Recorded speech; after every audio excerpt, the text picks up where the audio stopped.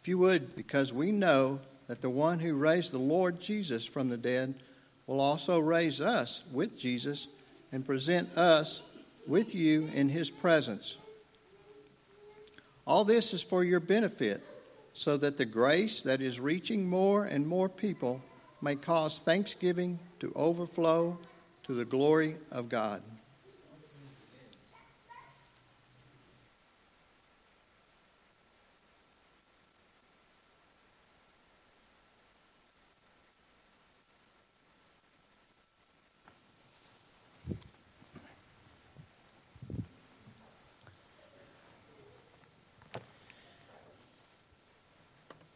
Good afternoon, everybody. Good to see you. I bring greetings back from Austin, where I was able to speak a couple of times, once on Friday evening and then Saturday morning. And Logan Summers sends his love to this congregation. Logan's got a girlfriend. Logan's got a girlfriend.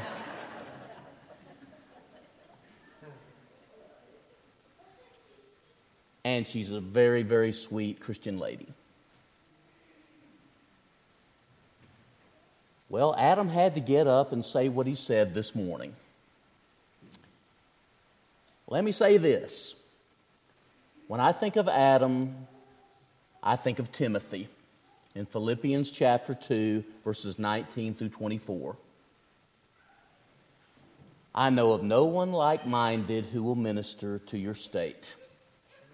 They all seek the things of themselves, but he seeks what is best for the kingdom. He is a proven man of character, and we have been blessed to have him here at Westside for a number of years. And it's my prayer that continues. It really is. Good to have him and Julie with us, and they have blessed us. He not only is a person that has a lot of ability, he is even a better Christian man. And that can't be said about too many of us who preach. He has a lot of ability, but he's an even better person. All right. If you will get the message of 2 Corinthians chapters 4 and 5, you can get through anything this world throws at you. If you'll take the message of 2 Corinthians chapters 4 and 5 to heart, there is no doubt in my mind that you'll get through anything that the world has to throw at you, anything the devil might send one's way.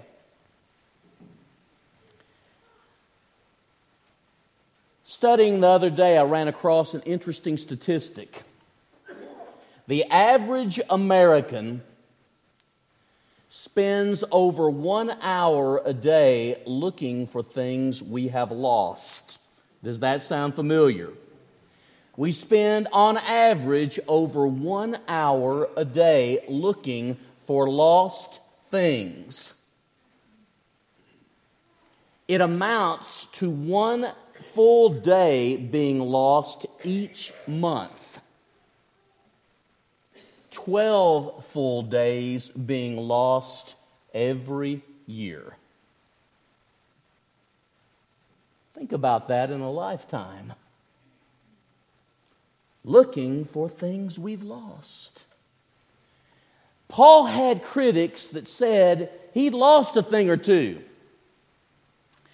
Paul had critics that said he'd lost a step. Paul had critics that said that he just really couldn't bring it. Paul had critics that said that there are others that he just ought to be taking a back seat to in his ministry, namely us. They had a problem with pride. And Paul says, whatever their criticisms may be, I have not lost what I treasure the most. You don't have to either. We might lose a lot of things in life, but we never have to lose what we should treasure the most. Our relationship with God. I'm persuaded that nothing shall be able to separate us from the love of God that is in Christ Jesus our Lord. Romans 8, verses 37 through 39. Paul would say, for to me to live is Christ. He's still passionate about his relationship with God. He's still passionate about his ministry, his service to God, and helping others. I know whom I believed. I'm persuaded that he's able to keep that which I've committed unto him against that day. 2 Timothy 1 and verse 12. Tonight's lesson is about how to not lose your treasure. You might lose your marbles, but you don't have to lose your treasure. And that's really what 2 Corinthians 4 and 5 are about. Notice how 2 Corinthians 4 begins. We do not lose heart. Go down toward the end of the chapter, 2 Corinthians 4, notice verse 16. We do not lose heart. One doesn't have to lose what they should treasure the most. Where your treasure is, there your heart will be also. Matthew 6, 19 through 21. And when you treasure the good Lord, things may change a great deal in one's life, but one never has to lose the greatest treasure. 4 keys to not losing your treasure tonight. 4 keys so that you don't have to lose your treasure, your greatest treasure of all, your relationship with God. You know, people can talk a lot about losses in the last year or so, losses during one's lifetime. Thank God we don't have to lose our greatest treasure, our relationship with God. Look, if you will, at 2 Corinthians chapter 4, verse 13. Here's the first key. Believe God's word. How to avoid losing your treasure. Believe God's word. In 2 Corinthians 4:13, Paul quotes from Psalm 116 and verse 10. Psalm 116 and verse 10, a psalm of David, when David almost died and God blessed him. God came through in this near-death experience. And Paul quotes David and says, that's true with me too. I believe, therefore I have spoken.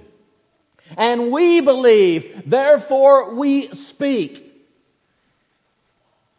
Paul says, nothing in all this world is going to shut me up from speaking what God has said. In Acts chapter 27 and verse 25, after a shipwreck and when things were looking pretty bleak in the lives of those that Paul was with, Paul would say, I believe God and it shall be even as he said.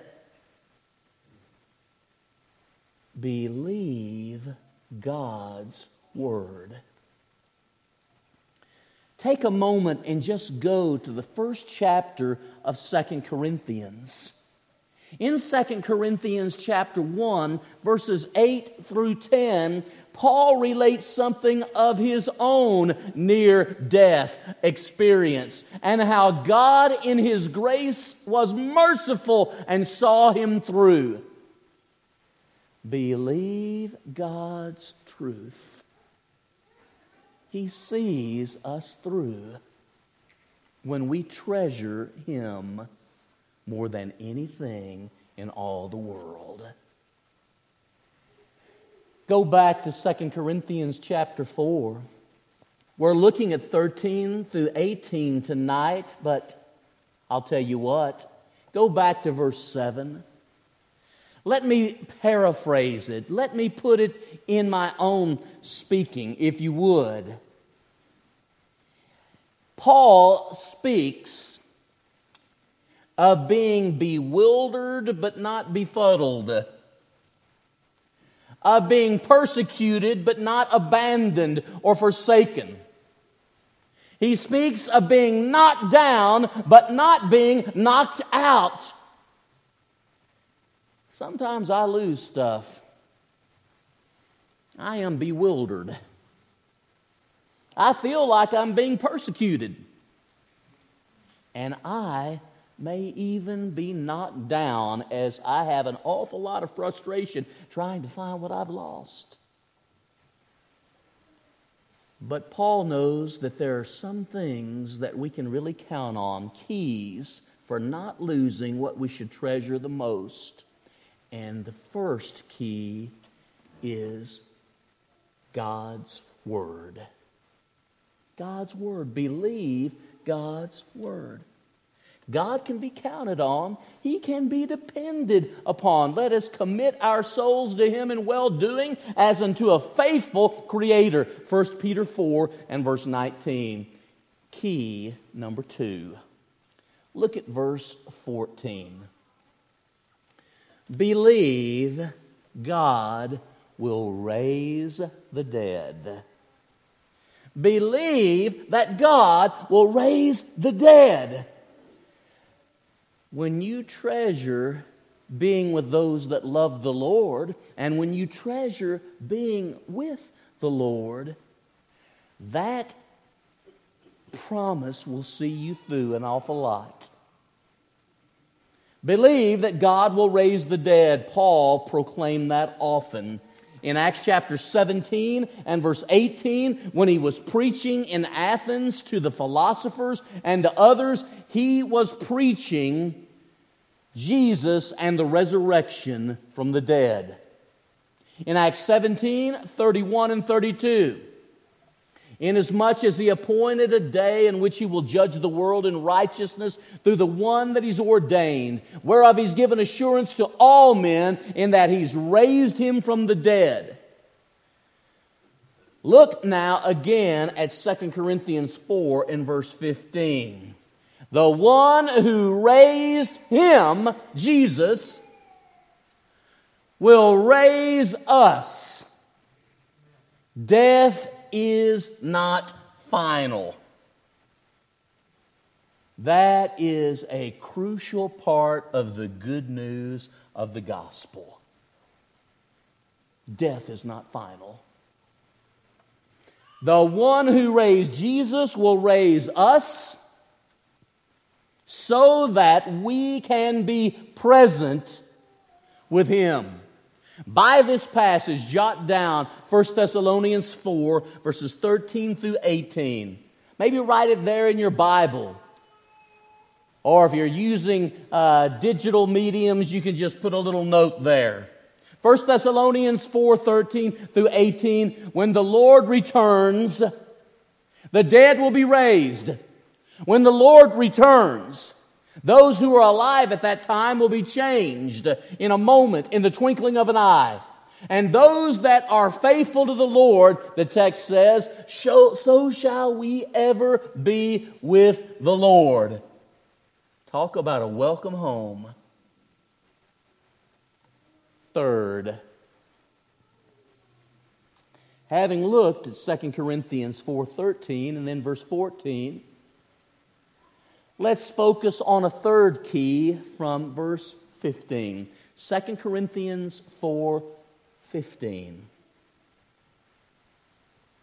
In looking at this passage, believe that God is gracious and that all will work out to His glory.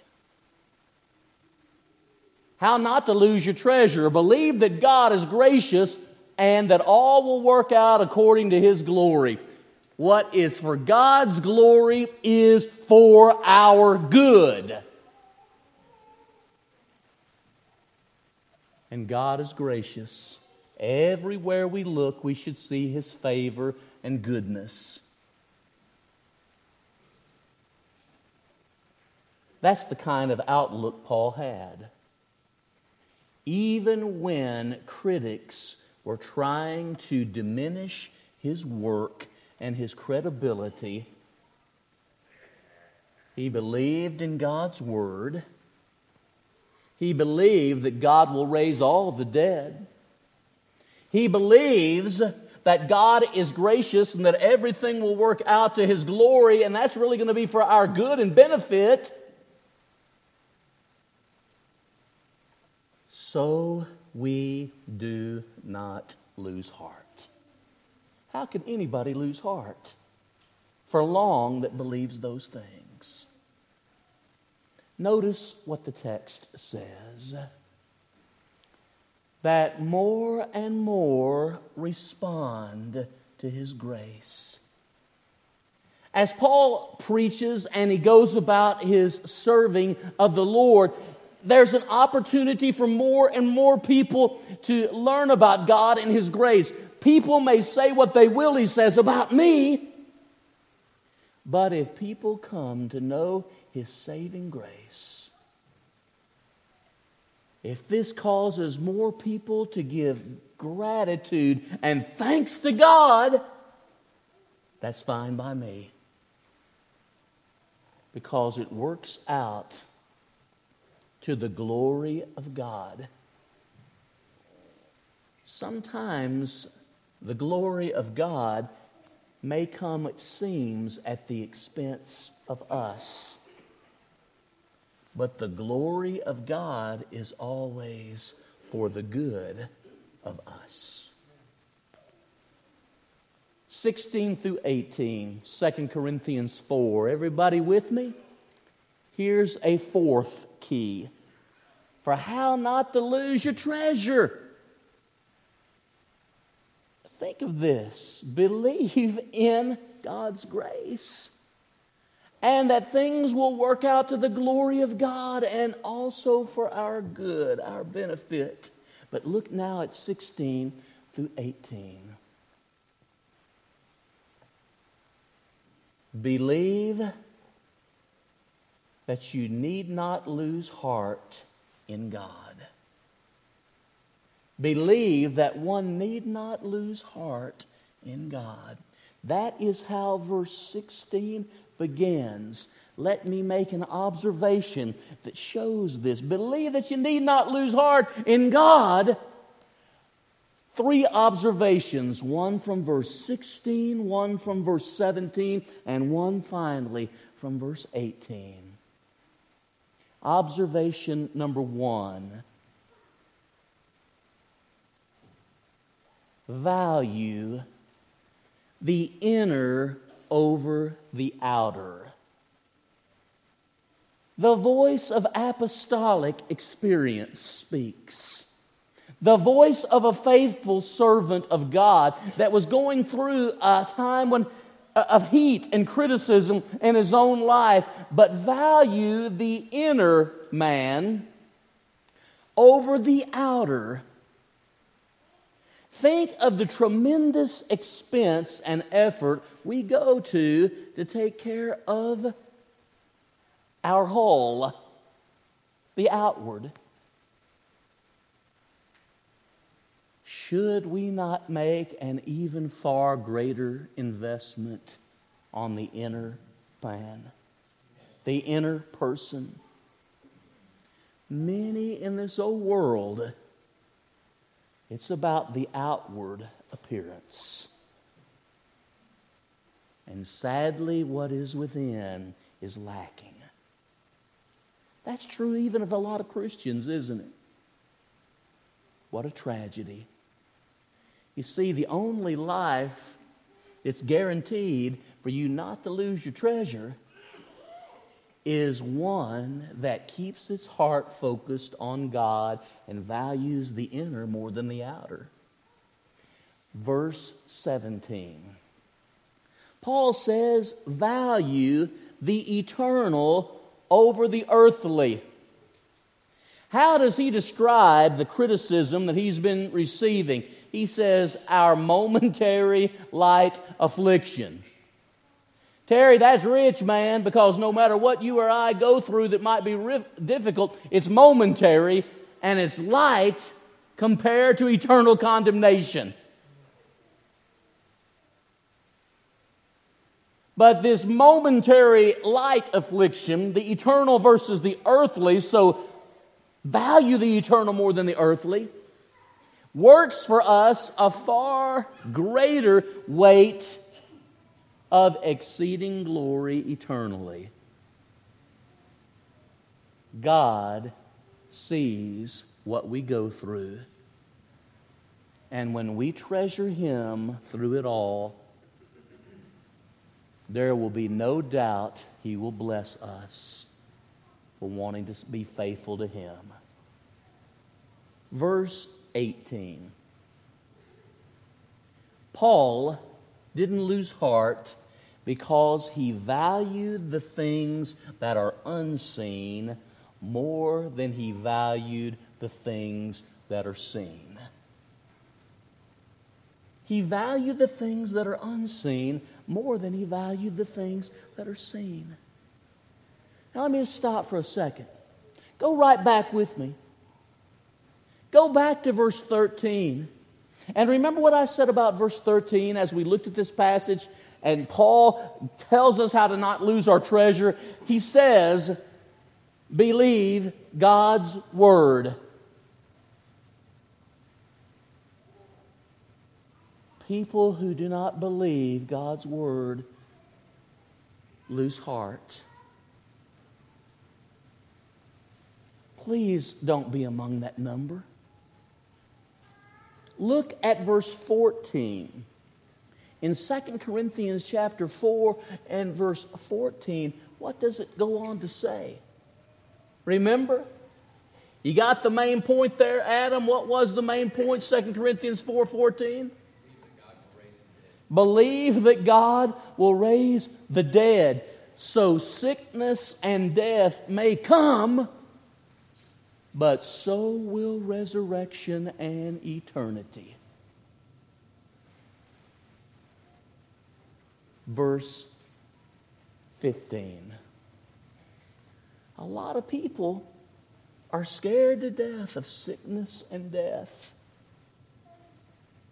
There are things worse than sickness and death. Dying lost. He believed in the resurrection, and so should we. He believed in God's grace and all working out to God's glory. Some people cannot see grace in life. It is said of Barnabas in Acts 11:22 through 24, when he saw the grace of God, he was glad.